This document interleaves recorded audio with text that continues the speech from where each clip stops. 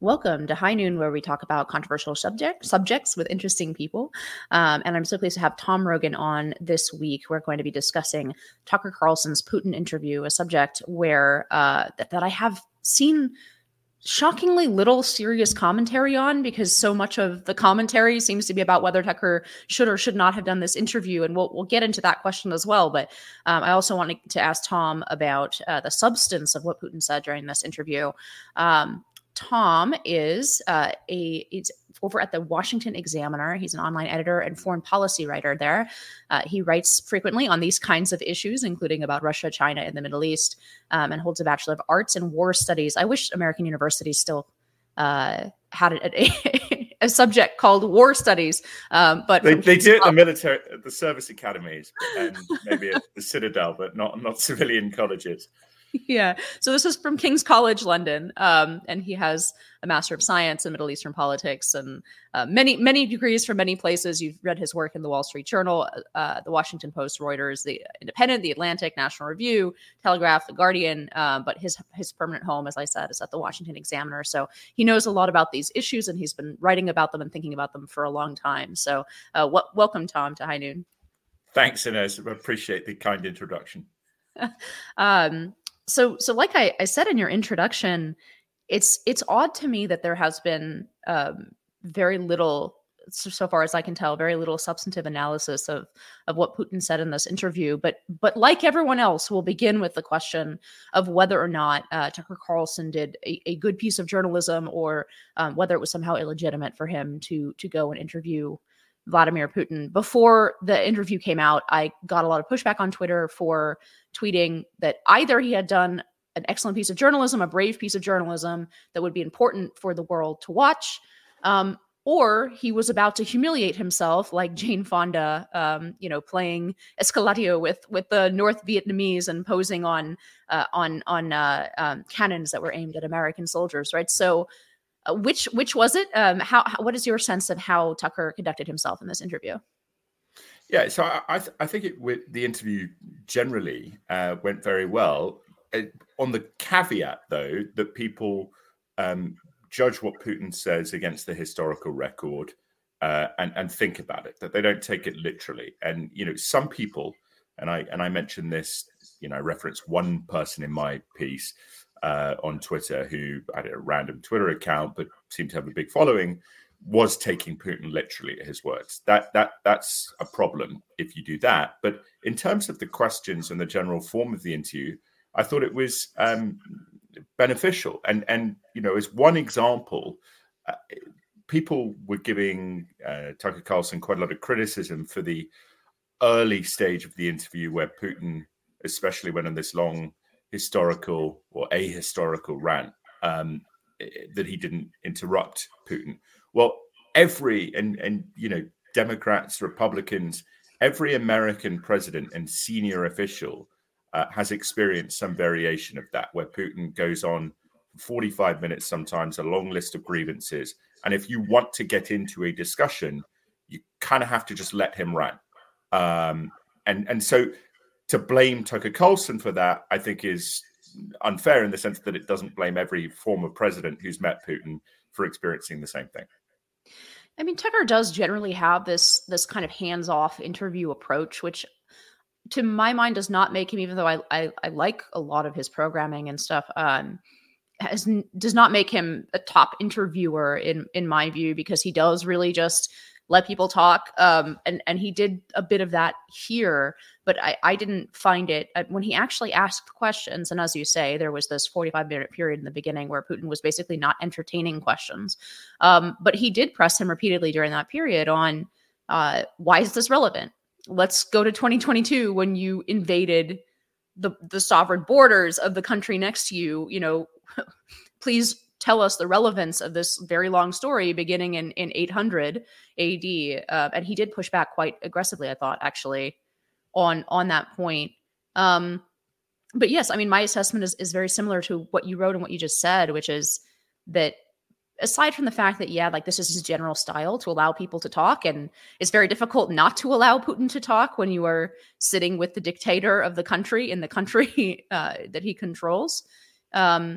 I thought that the questions that Tucker asked, generally speaking, were relevant. They were not obsequious questions, in my view. There were several key points, and maybe we'll get to some of them, where Putin was very clearly unhappy about the questions that were being asked. He did at the end ask about the Wall Street Journal reporter who's being jailed in Russia, which was a brave thing to do, honestly, in the situation that he was in. I mean, we'll get to Putin in a minute, but I actually thought I would give Tucker like a B or a B plus on this. I thought this was a let's say an illuminating interview with Vladimir Putin. Yeah, I agree. I mean, I think the one area where perhaps he could have been stronger is pushing Putin on the discrepancy between his argument to Tucker Carlson in the interview that Russia has no interests beyond Ukraine, doesn't want to threaten NATO, and some pretty recent speeches, quite frankly, including a long historical record of Putin talking about natural Russian claims actually in that same interview to Poland, for example, but certainly threats to Estonia, referencing Peter the Great, which he had done in a speech last year. And then secondly, the Russian, what they would call their special services, but their intelligence services, some of the malevolent activities that they get up to that specifically affect Americans in a way that I think dilutes Putin's narrative that openly or his overt narrative that he seeks, a compromise with the United States in which we can all get along. This is someone who is ultimately a non-adversary, but still, I think Putin's sense of the United States is so, lamentable, or his view is so negative towards the United States that did trickle through the interview. And I think, people watching Putin, again, with a sense for the historical record, which is obviously a lot harder. Like a lot of Americans, I mean, myself, very few people are going to have a immediate baseline of knowledge for, Central and Eastern European or Central European, medieval history, or early modern history. So, there's a challenge to holding Putin to account, but digging a little bit in, especially on some of the Second World War stuff, which is just totally fantastical, is possible. Yeah, I was hoping that if any Americans were still awake by the middle of his rant, that the way that he described World War II as beginning, maybe being the reference point of history that a lot of Americans would know, would give them a clue as to how seriously to take his overall, or at least not seriously is the wrong word, how much accuracy to assign to his vision of history, which, by the way, I think he does believe. If there's anything that he's sort of demonstrated over time, he's consistent on having this historical view of the world that doesn't align in key ways with the actual history of the region.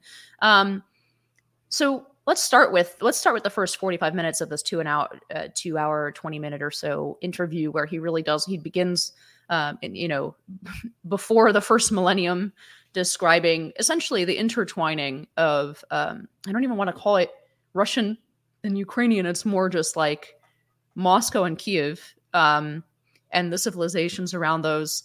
And he tells this story all the way up through World War II.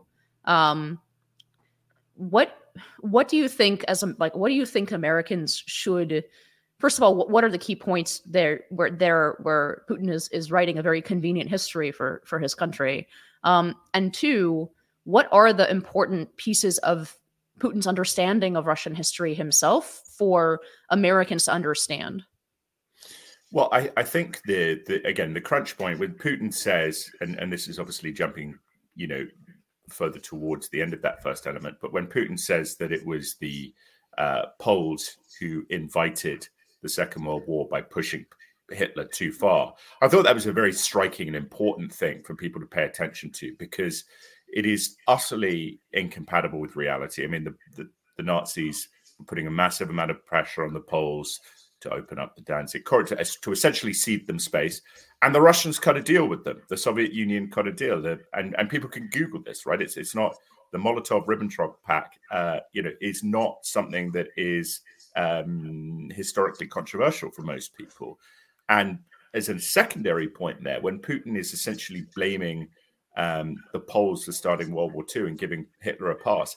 How is that a historical narrative in any way sympathetic towards Putin's idea now that he is fighting in Ukraine to stop neo-Nazis? The contradiction in terms is laughable almost. But going back to that earlier historical record, I think the top line is the idea of this symbiosis of Russian cultural history and territorial activity and imperial activity, as it were. And so he talks a lot about Rus and the early stages of Russia and various princes and principalities, and essentially is fusing different threads of localized empires or kingdoms to try and paint the picture of an evolving greater Russia that is a sort of almost manifest destiny of Russia that he is now the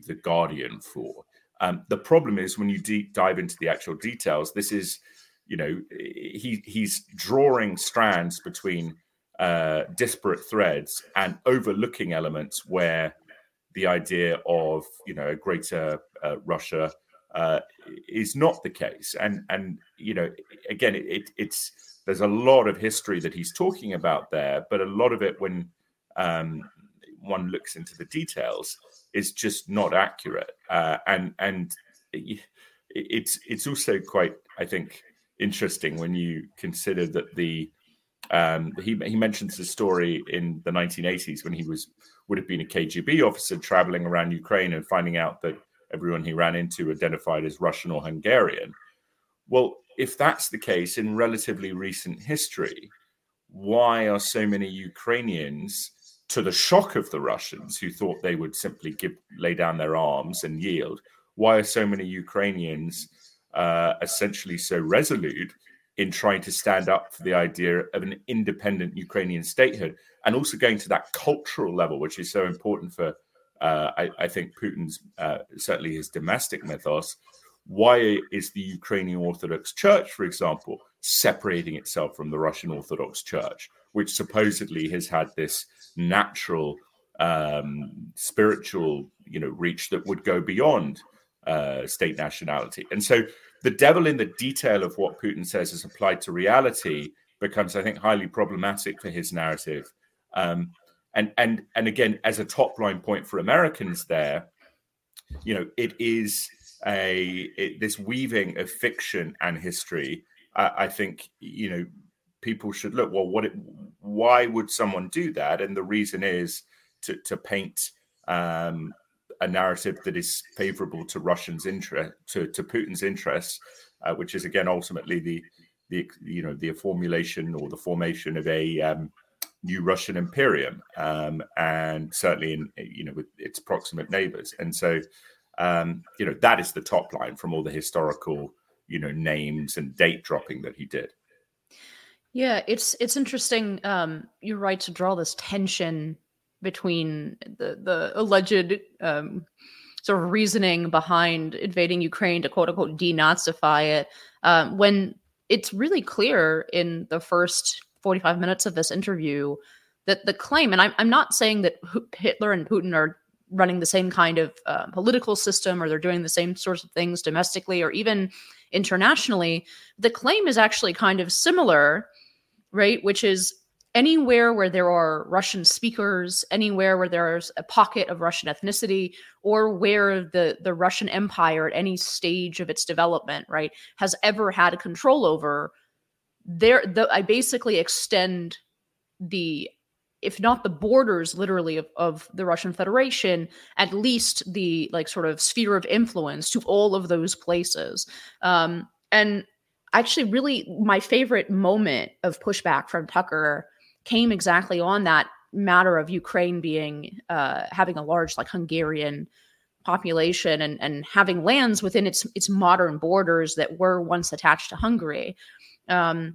Where Tucker implies, well, if you take over Ukraine by this same standard, this same historical standard that you're applying, I mean, does Orban have a claim against you, essentially, for these old lands? And you could tell immediately that Putin did not like that question, because the way that he wants to tell history is only Russia gets to extend into everybody else's borders to claim any territory where their people might reside or where they might have controlled, 400 years ago or 800 years ago or 1,000 years ago, when the reality, the obvious reality of, especially of the post-war world, is, like every country, particularly in that region, but even well beyond it, is those national borders contain pieces of what used to be culturally or nationally the countries around it, right? Poland has pieces that used to be Germany. Ukraine has pieces that used to be Hungary, right? Russia itself has many lands that used to be like ethnically this or that. And the reason that the West has wanted to, as much as possible, freeze the borders is because those kinds of claims cause wars, right? And they cause instability. The recognition of those essentially ethnic claims makes the borders fragile and unstable. No, well, exactly, and also the fact that I think there is the nation states that exist in these areas essentially have a functioning democratic structure in which the voices of their citizens are reflected, even if there may be grievances. The situation, for example, in northern Estonia, the Baltic states, in terms of their Russian-speaking populations, is significantly more stable, even though the Russian government attempts to, exploit frictions and expand them. It's significantly more stable than what you see in terms of some of the ethnic and religious tensions in the Balkans. And so this idea for Putin that this is all Russia and it belongs with Russia, I think leads to the central question for Americans, which is and you do see this in elements of the right, that we should seek a detente with Russia and we've been unfair on Russia, and Putin sort of has a point here. You can only make that argument if you accept a false moral principle or a false reality that Putin purveys, that all of these people want to be Russians and it's his backyard, etc. But you also have to sacrifice or yield that the United States essentially adopted the wrong strategy in the Cold War, certainly the latter part of the Cold War, where it became more territorial, like, frankly, in a sense, less ideological as a global project from the Soviet Union. That it is in America's interest to allow countries like Estonia, Poland, Lithuania, Latvia to be absorbed, Ukraine obviously, to be absorbed by Russia, and that those, the free will of those peoples should not matter to the United States, and that essentially it's worth it to give Putin that. And as a secondary point here, what I always find quite striking in terms of, I think, the weakness of that argument is not simply that I would say moral betrayal and betrayal of people who have been very good allies, who do spend more than 2% significantly, who would fight on day one. Frankly, some of those nations who would fight with us against China in the Pacific because they value their relationship with America so much. These countries are not Germany, for example, which is not a very good ally, in my view.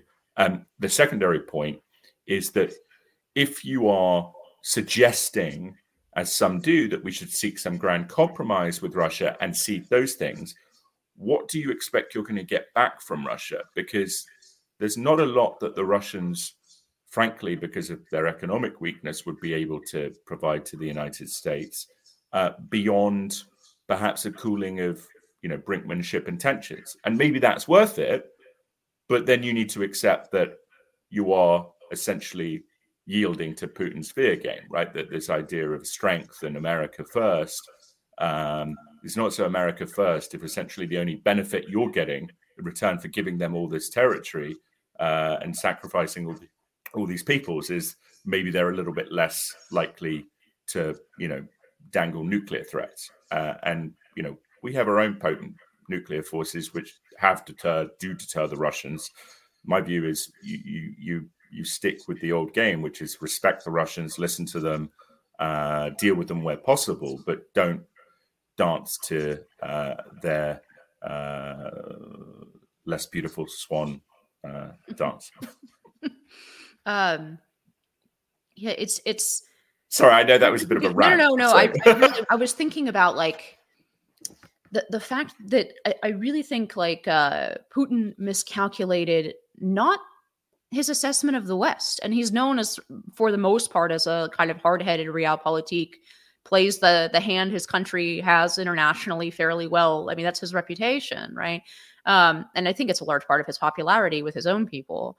But um, there is this big blind spot in the history that he's telling, especially the more modern history, that he pretends essentially that the wills of those peoples that you're referencing have not independently been stirred by Russian behavior in the past, right? So he pretends that Ukrainian national identity doesn't exist, which is historically insane. Not least because of some of the things he points to badly, right? By saying that, bringing up like the Volhynia region, bringing up the massacres that took place there during World War II against, and he's right about this part, about not just against Jews and Poles, but also Russians, right?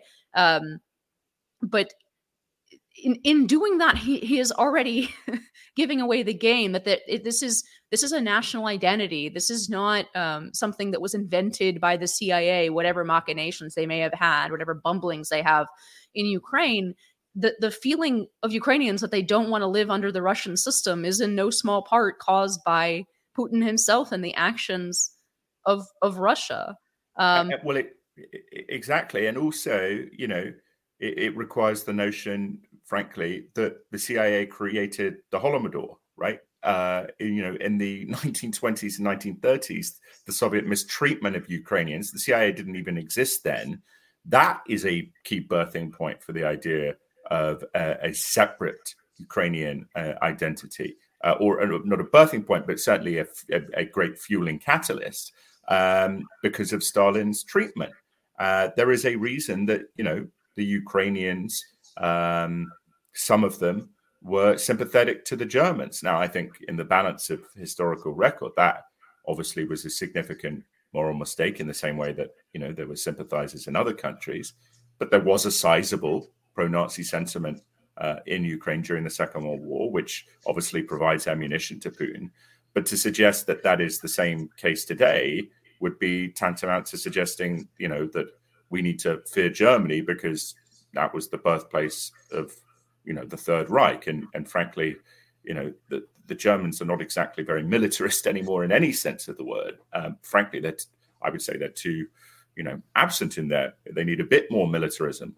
Of course, not the style of before. But regardless, this idea, Putin, his creation of fake history with some historical reality, in there, to lend credibility, which is the old KGB trick. You don't tell an entire lie, you bleed your lie with, sprinklings of historical truth. But then Putin's key strength, I think, is his ability to come across and this sort of, the self-presentation as someone who is frustrated, serious, but credible. He's a good actor in a way. And I don't think he believes, more than half of what he says, but I think he does believe half of it. And the rest is, very compelling, theater, which is, theater is very important to, Russian political presentation, much the same way, well, in a different way than it is in the United States. But there's a lot of theater going on here that people need to recognize. And again, I always come back, the overriding narrative with the Russians, whether it's negotiating a treaty, an exchange, whatever, is, holding what is said by the Russians to what is done over a period of time. And that, that bears relevance, for example, when Putin is suggesting it was the deep state and Robert Gates, etc., who prevented some idea of a positive détente with the United States under the Bush administration. Well, the reality is those framework, which could have been beneficial, which, frankly, you could see areas on, I would say, arms control treaties where it would be beneficial to both sides in the world to agree major deals. The reason those deals tend to fall apart is not because of a deep state going behind American presidents, but because when you get into the devil of the detail in terms of enforcement mechanisms, inspections, access, various protocols, what the Russians say does not match up to what they do. And we have numerous examples of this in more recent history under Putin himself. Intermediate Nuclear Forces Treaty, the Russians sign that and then systematically break it and scream that it's a lie when everyone in NATO, including Hungary, for example, and Turkey, say that no, they have broken it. Or the Chemical Weapons Convention, and they say no, we've signed up to this, we never work on chemical, biological weapons, and then they, with a level of gall that frankly only Putin's government could pull off, use various high potency nerve agents and engage in some very systemic biological weapons research. And so this is not the reality as measured against what is said is so fundamentally divergent that I think, and that's the point I think that comes out, that's that grounding point, that if you watch the Tucker interview with that context, then it is positive, because you can sort of begin to see through, the deceptions. But of course, it does require the harder effort of, doing some research and looking into some of this stuff, which I think, frankly, Putin's appeal with some Americans is that, understandably in some sense, they haven't, looked into the detail of this. They're just sort of listening at face value, and it seems compelling. So I think he does believe largely that the version of history he told. I think when it comes to more modern sort of geopolitical machinations, I think you're right. It's very Machiavellian in what he presents, and it's clearly to a purpose. I think the evidence that he really does believe this vision of history, and in particular that Ukrainian national identity is some kind of fiction invented by the West, is, by all accounts, he thought this war would be over, quite quickly. He did not anticipate the depth of Ukrainian resistance. And like what you said, the number of people who were willing to die not to be ruled directly by Russia, and to keep their national borders. It really seems to me now, with the benefit of hindsight and looking back since 2022, that this was, that this was a mistake that Putin made, that exactly because of his ideological view of history, he didn't move in with a heavy enough force to smash through what was, I think, anyone in Ukraine would have immediately told you, right? Of course, this is not going to be easy. Of course, this is not going to be a war without mass resistance from the Ukrainian side. But because he has this ideological frame, he was not able to anticipate that kind of resistance, because he thinks it's a fiction invented by the CIA. Right, and I also think it's the point that he believed that the population would be malleable, that you could essentially coerce, terrorize into quick obedience, and that the state structure, the government, the military, would essentially yield, that Russian agents provocateurs, agents in place inside those Ukrainian government structures, would facilitate the Russians. But clearly he thought this would be a walkover. And the absolute proof, as it were, for that is the Russian air assault that was launched in Kiev in the beginning of the war. You do not send paratroopers into, the enemy's capital city unless you believe they can, be relieved in short order by, mechanized or armored forces moving in behind them. Otherwise, they're just going to, as was the case, get annihilated. But he still sent them in, which shows, again, he thought there would be this collapse. I also think one of the challenges is the deep, where the delusion extends, and you still see this, that what Putin is told by he believes in his own sort of fiction of the Russian military that he has rebuilt, pumped huge amounts of money in, was going to be a highly effective entity. That when the Russian intelligence services were briefing him, we've got all these people in Ukraine who are going to essentially implode the government when we go in. Or he totally ignored the level of corruption and influence of yes men, which still exist, frankly. I mean, Narishkin, who's the head of the Russian Foreign Intelligence Service, the SVR,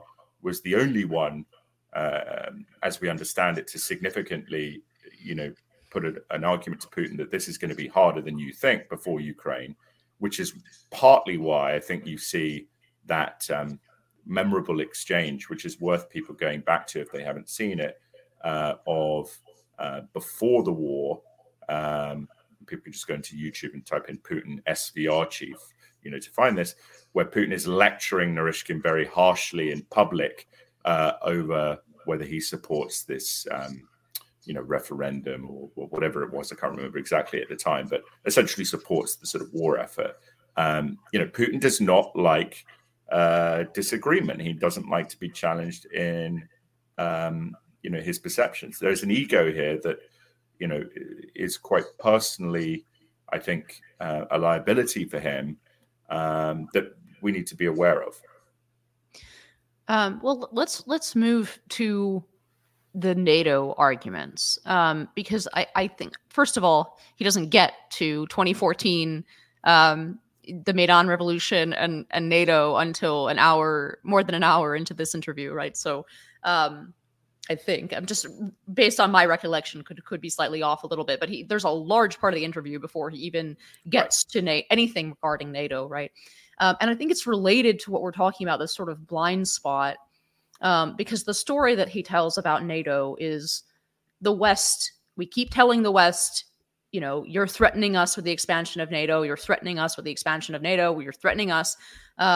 And they keep ignoring us and adding more countries to NATO that are closer and closer to our borders. And I think there's a part of, especially the right, but generally, I think, especially without a lot of the background of the history of the region, I think that sounds kind of reasonable to Americans on first glance, right? That you can certainly understand from a pragmatic perspective why Russia would not like the NATO alliance, right on its border. We are historical enemies. It just sounds like a reasonable request to make. So what really is the story of NATO expansion, and what would you like to fill in, let's say, around Putin's narrative on this?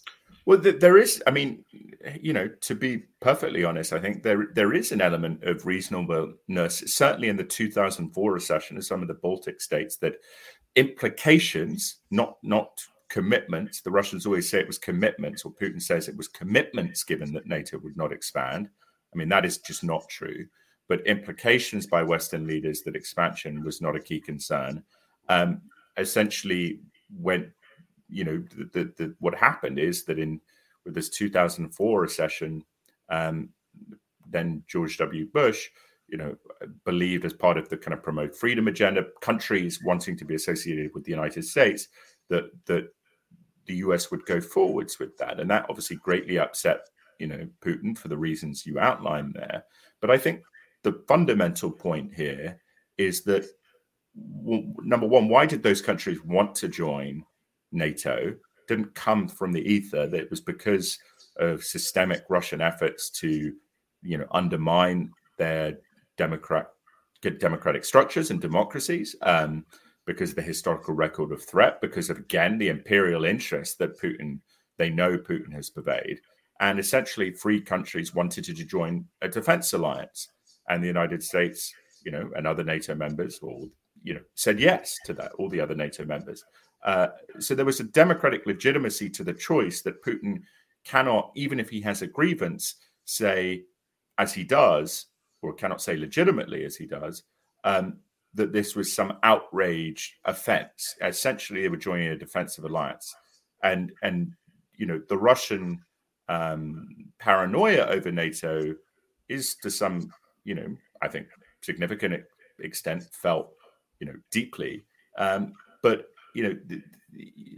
Russia does not get a veto on the democratic choices of other nations. And, what is, the more relevant point here, I think, is, Ukraine's, the narrative that Putin put forward in, before the war, is that Ukraine was imminently going to join NATO. Clearly that was not the case, even if you think that a future American government or British government or Polish government would have supported that. The French and Germans wouldn't have. The Turks wouldn't have. There are many different nations with it, and everyone in NATO has to agree to accept a new member, certainly in the context of Russian threats. I think there's an awareness of that 2004 experience, 2007 experience, in terms of NATO calculations. And so yes, did Putin have a grievance? He did, but it wasn't the kind of absolute justifiable grievance that he pretends it was. And ultimately, free peoples decided to do something through their democratic structures.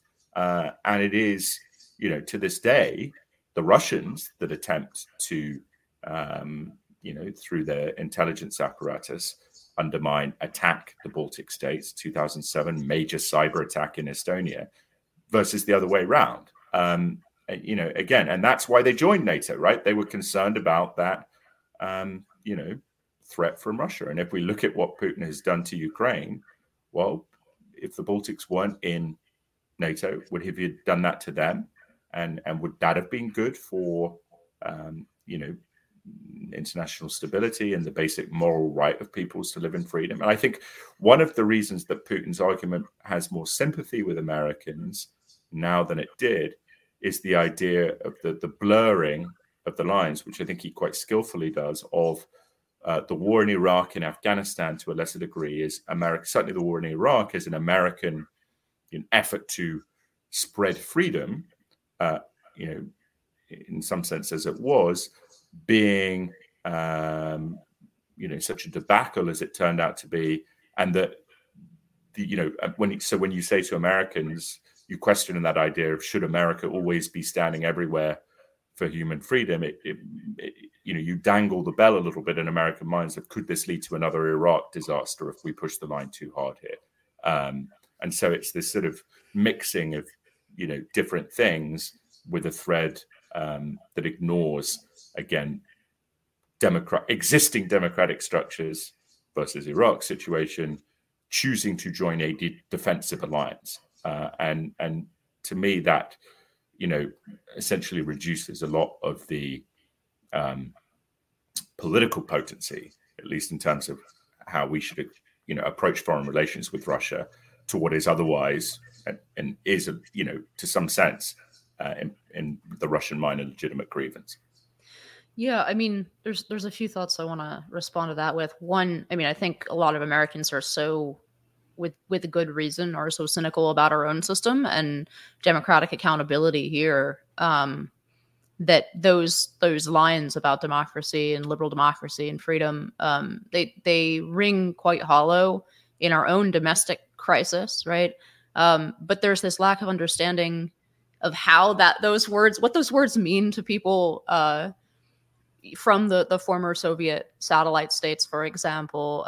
They still have, I would say that in a lot of these states, it's still 1983 in America. That's how they think of our system, which is kind of charming to me, actually. It reminds me of a better time in America. But anyway, no, there is this sense, if you want a very good modern example happening right now of the process by which a lot of these states joined NATO, you can look at Finland right now, right? Because Russia is threatening its neighbors, both covertly and by marching armies across their border. And now Finland, which did not have much interest in joining NATO, now Finland, is in and wants to be part of NATO. And now he has NATO directly on his border, right? In a way that would not have happened if he had not invaded Ukraine. There was no interest, as far as I understand, maybe you can correct me, but there was not much interest in Finland joining NATO before this war. But it's the same kind of thing. He's creating, he's creating the conditions in which these free peoples, as you say, feel that they become more desperate to join a security alliance like NATO, with the way that Putin's Russia behaves. And then there's this other element that I keep, because of my family background in Poland and stuff, I keep reintroducing to this discussion. So there's the hard-headed security part of this, where when Russia acts aggressively towards its neighbors, those neighbors become, not shockingly, more interested in joining the West or NATO. Or there's also just there really is a border between two systems there. And as much as there are legitimate criticisms of the Western system now in what seems to be disrepair and decay, the fact remains, in sort of a hard-headed, pragmatic sense, domestic sense. You have the example of Ukraine and Poland, pretty close to the same number of people, pretty close to the same GDP when the Soviet Union collapses, right, in the late 80s. One essentially remaining a Russian satellite state until the mid 2010s, and one very clearly joining with the West, joining the EU, joining NATO, et cetera, and living in a more liberal democratic system. That border that started out basically the same is now a 4 times GDP multiplier. Right. I mean, Poland is unfathomably richer than the Ukrainians, with whom they started out basically on par. And people see that. So they see that with all the criticisms of the West now, that life under the Russian orbit meant a lot of corruption, which was responsible for the protests, not the CIA, the protests in Belarus in 2020, the kind of poor economic outlook that the average person has is especially as a satellite state, but even within Russia itself, right? And unlike Russians in Russia, these people have no ethnic tie to the Russian Empire to be proud of or whatever. And so it becomes a quite straightforward proposition. Join the West, become much wealthier, gain key political freedoms, even if not in sort of perfection, and just fundamentally live a better life where your kids actually have opportunities that their grandparents didn't, or stay with the Russian system. There's this very stark demarcation between the two systems, and it's clear to people on the border which system is more successful as of now.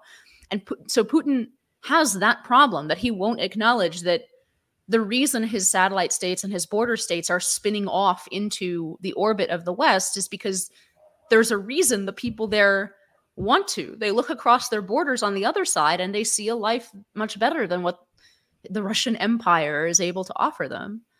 No, I think that's exactly right. And, again, you draw that really important. Poland, obviously, with some recent political challenges, but has come through them, new government. There's been a lot of tensions in much the same way there have been here over the role of the judiciary in politics and, the power of the executive. But the Poles have got through it. What is the situation in Russia? Well, Putin is banning even marginal presidential candidates that might pose a challenge to his rule. Corruption remains endemic and is a function, or is a just part and parcel of the system. The system relies on corruption, as it did in Ukraine, and to a degree still does in Ukraine, rely on corruption, and the average person's prospects and sense of opportunity, I think, are greatly diminished. But beyond, Poland's GDP, for example, is set to overtake the UK. And that is a tribute to, frankly, the democratic capitalist model. Now, you can make criticisms about some of the social welfare in the Western Europe, which I think are very legitimate. But again, that basic point of human aspiration and opportunity is clearly better served by the broad Western model than it is by the kleptocratic Russian model. At the same time, there is this, you mentioned Finland. It's important for people to remember it. Finland hosted the 2018 Helsinki summit between Presidents Trump and Putin, because the Russians felt that Finland would be essentially a somewhat neutral country to go to. And in that short space of time, now Finland has, directly joined NATO. Again, why is that? Well, because the Russians, essentially messing around in Ukraine, but also the Finns recognizing this is part of a broader project, for Putin. It is not, as he told Tucker Carlson, just about Ukraine and this special link. It is about a broader project that he believes, to some degree, or desires certainly, Russian domination of, proximate nations. He would desire that with the Chinese, were he able to. But the discrepancy between this great, and I think actually in the longer term, China's going to pose a real challenge for Putin as much as it is an economic lifeline at the moment. Because I noticed how friendly his careful, even like in contrast to the sort of masculine image that nationalist image he projects towards the West. He was very ginger talking about China, and I thought that was interesting. Yeah, no, I mean, and I like that. I think that was very noticeable, and that's why I would say this is actually a really important point for one of the reasons. I think I should emphasize this more in my piece.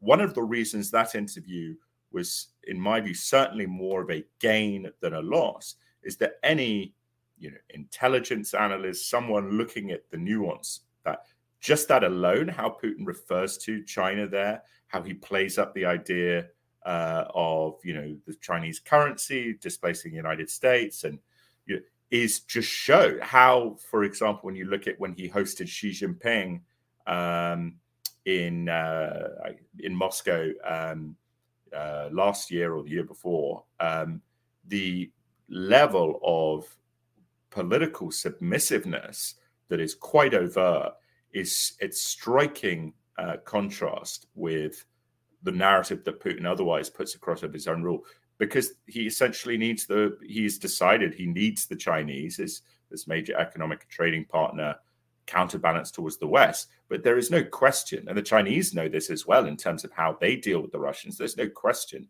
that Russia is the secondary junior partner in a very power politics way. There's few efforts. The Russians, I'm sure, would prefer a lot more efforts to hide the imbalance there. But again, this is not a stable, grand, I would say longer term Russian renewal project under Putin, because the systemic weaknesses of his political structure, economy, rule of law, and the countermanding appeal of other systems, are so stark. What is your sense of what Putin gained by giving this interview? Because to my mind, I'm and it took me a while to sort of come to. I've been thinking about this interview since I watched it, 4 days ago, and I'm coming to a pretty strong conclusion that I think actually he played this one badly. That he had the opportunity, especially with Tucker Carlson's audience, to really lean into some of the NATO claims that we both agree have some reasonableness to them, especially like in a pragmatic way, to really lean into those claims, to really lean into his sometimes conspiratorial, but also these days sounding much more close to the truth about the dominance of the deep state in America and its circumventing presidents. I feel like he would have found a receptive and manipulable audience to his own ends if he had talked more about those things. And he only got to that in like I said, 90 minutes in, where I think almost every average American viewer had already shut it off, after the first 15 minutes about Yaroslav the Wise. It's like very much not aimed at an American audience. And if he wanted to speak to a Russian audience, well, he can do that in 1,000 different ways without needing to speak to an American journalist.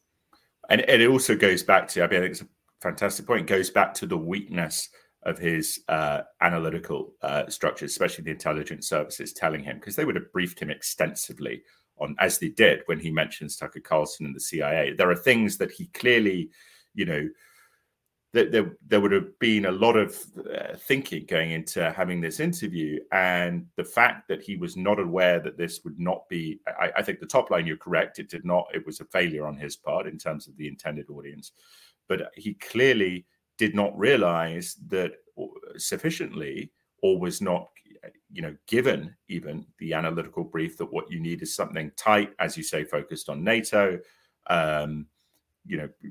keep it, quick, whatever, 30 minutes. He believed that, the figures of on Twitter X of Tucker Carlson, how many views he gets, that, you could go on this, exponential rant and you're still going to retain viewership in a way that you perhaps, or you far more likely would be able to do in Russia in terms of, the political dialogue there. I think the best moment or the key moment from his point of view would have been where he mentions, with Americans, the border, you have these other things. Why can't we just compromise? Yeah, what I are thought we doing? Like that was his, clearly knew that was what to say to the audience, and he left it for hour two inexplicably. Like he could have. Right. I think he really could have gotten a PR coup out of this, and Right. he kind of threw it away.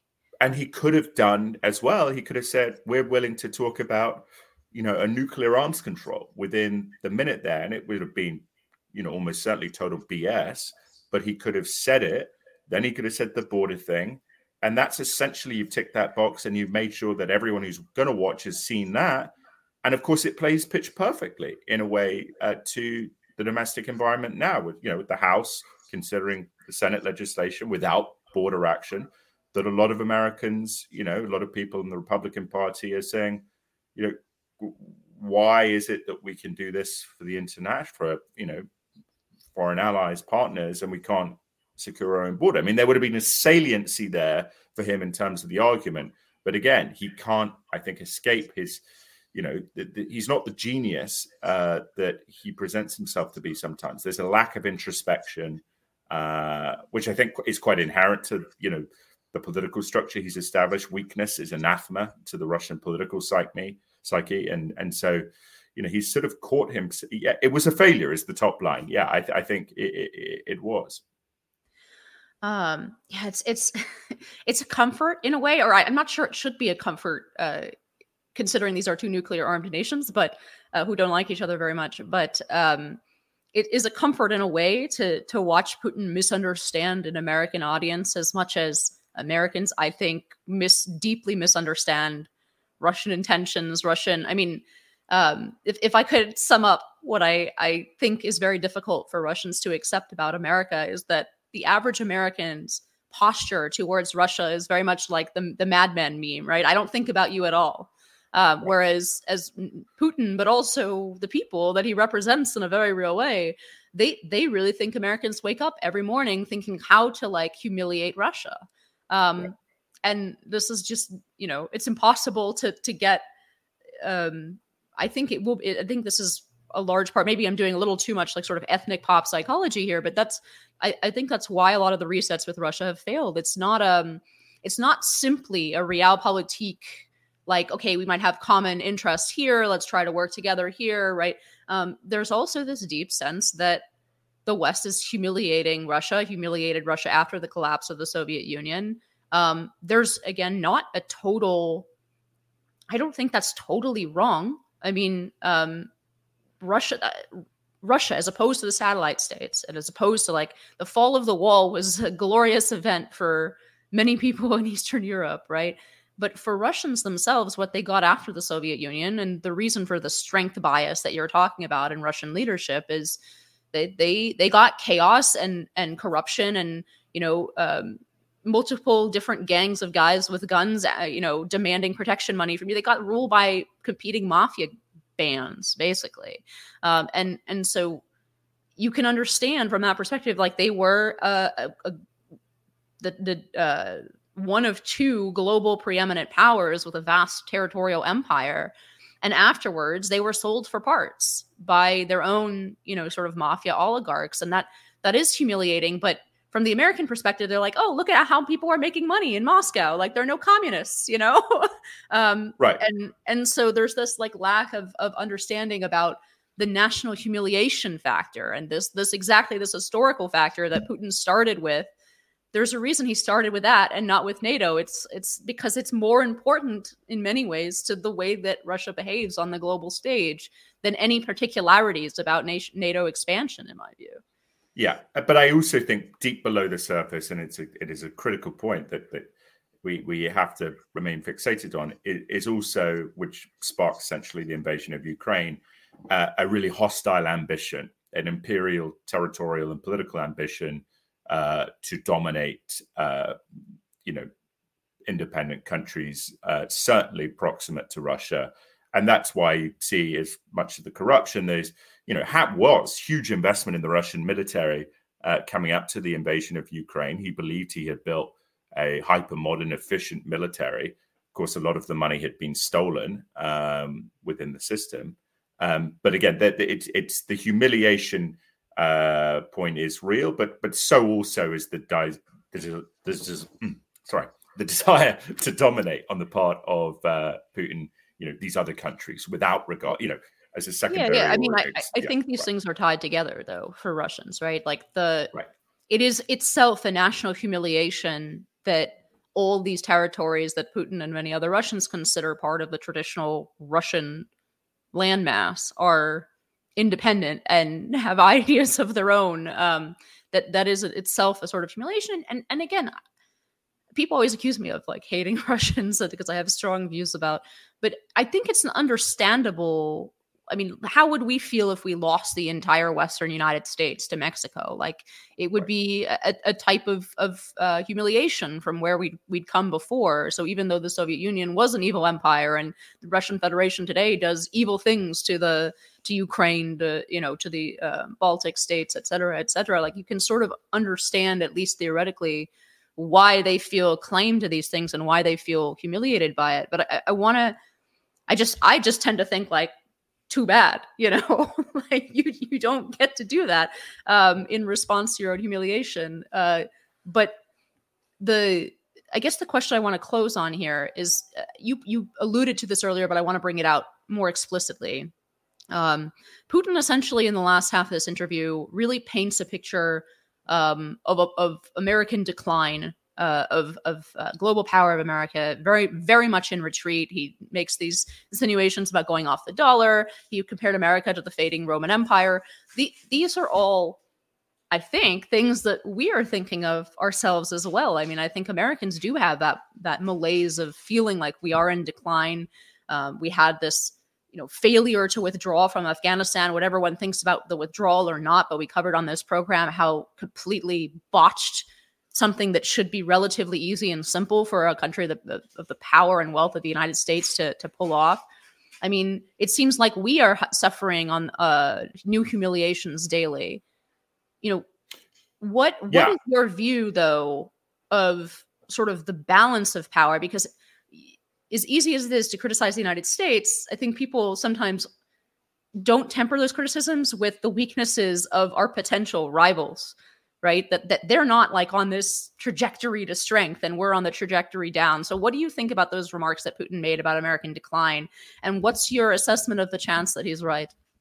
I think he's ultimately wrong, assuming, which is a big assumption, of course, that we can resolve our issues with the national debt, border security, for example, civil society, political structures being able to hold true. Because if you look at demographics, the United States is far stronger in a long-term demographic trajectory than either Russia or China, who both face potentially catastrophic demographic challenges. But I think more broadly, the political incentives for alignment with the United States, if the United States is willing to both push allies, which is really necessary in terms of Europe, but also attract them to a mutual beneficial high value goods trade and services economies, technology, etc. The weaknesses of the Chinese and Russian systems are inherent in that they are autocratic. They are the few benefit to the expense of the many. Capital investment. Look at China. Xi Jinping is essentially destroying China's economy because he thinks he can decide where the best investment should be made instead of the free market. Corruption is endemic in Russia, lesser so in China, but still significant there, which you see in the military. The basic political structures are frail and far less appealing, I think, than the American system. And especially that becomes relevant in terms of how other nations make their decisions about who to engage with in the longer term. And I think, as one sort of concluding point here, there's a reason the United States has a lot more friends than Russia does. And it's not about military power. It's really about people deciding over sustained governments of different left and right forms that ultimately it's better to be with the Americans than the Russians or the Chinese. And that is America's opportunity, again, grounded with, especially I think that national debt point, resolving our own issues. The idea that America is in decline and China and Russia are in ascendancy is almost laughable, with the caveat that the Chinese military in a conventional sense at the moment could defeat the US military. So we better get real about that China military challenge. Yeah, it's I feel like the decline is real, but people forget that it's often a race between midgets, Right. like Right. as in, even if America declines from our previous posture, That doesn't mean that the Russian and Chinese systems are, as you say, without their inherent flaws that make it difficult for them to project power. So I guess we'll find out. We, as the Chinese curse says, we live in interesting times. So yeah. Tom, thank you. Tom Rogan, Washington Examiner. You can find his work there. Thanks, Tom, for coming on and really explaining a lot of these issues from the Putin interview. It was a great discussion. I appreciate it, Inez. Thanks so much. And thank you to our listeners. I have a little script to read that I'm always behind on. Thank you to our listeners. High Noon with Inez Stepman is a production of the Independent Women's Forum. As always, you can send comments and questions to Inez Stepman at iwf.org. Please help us out by hitting the subscribe button and leaving us a comment or review on Apple Podcasts, Acast, Google Play, YouTube, or iwf.org. Be brave, and we'll see you next time on High Noon.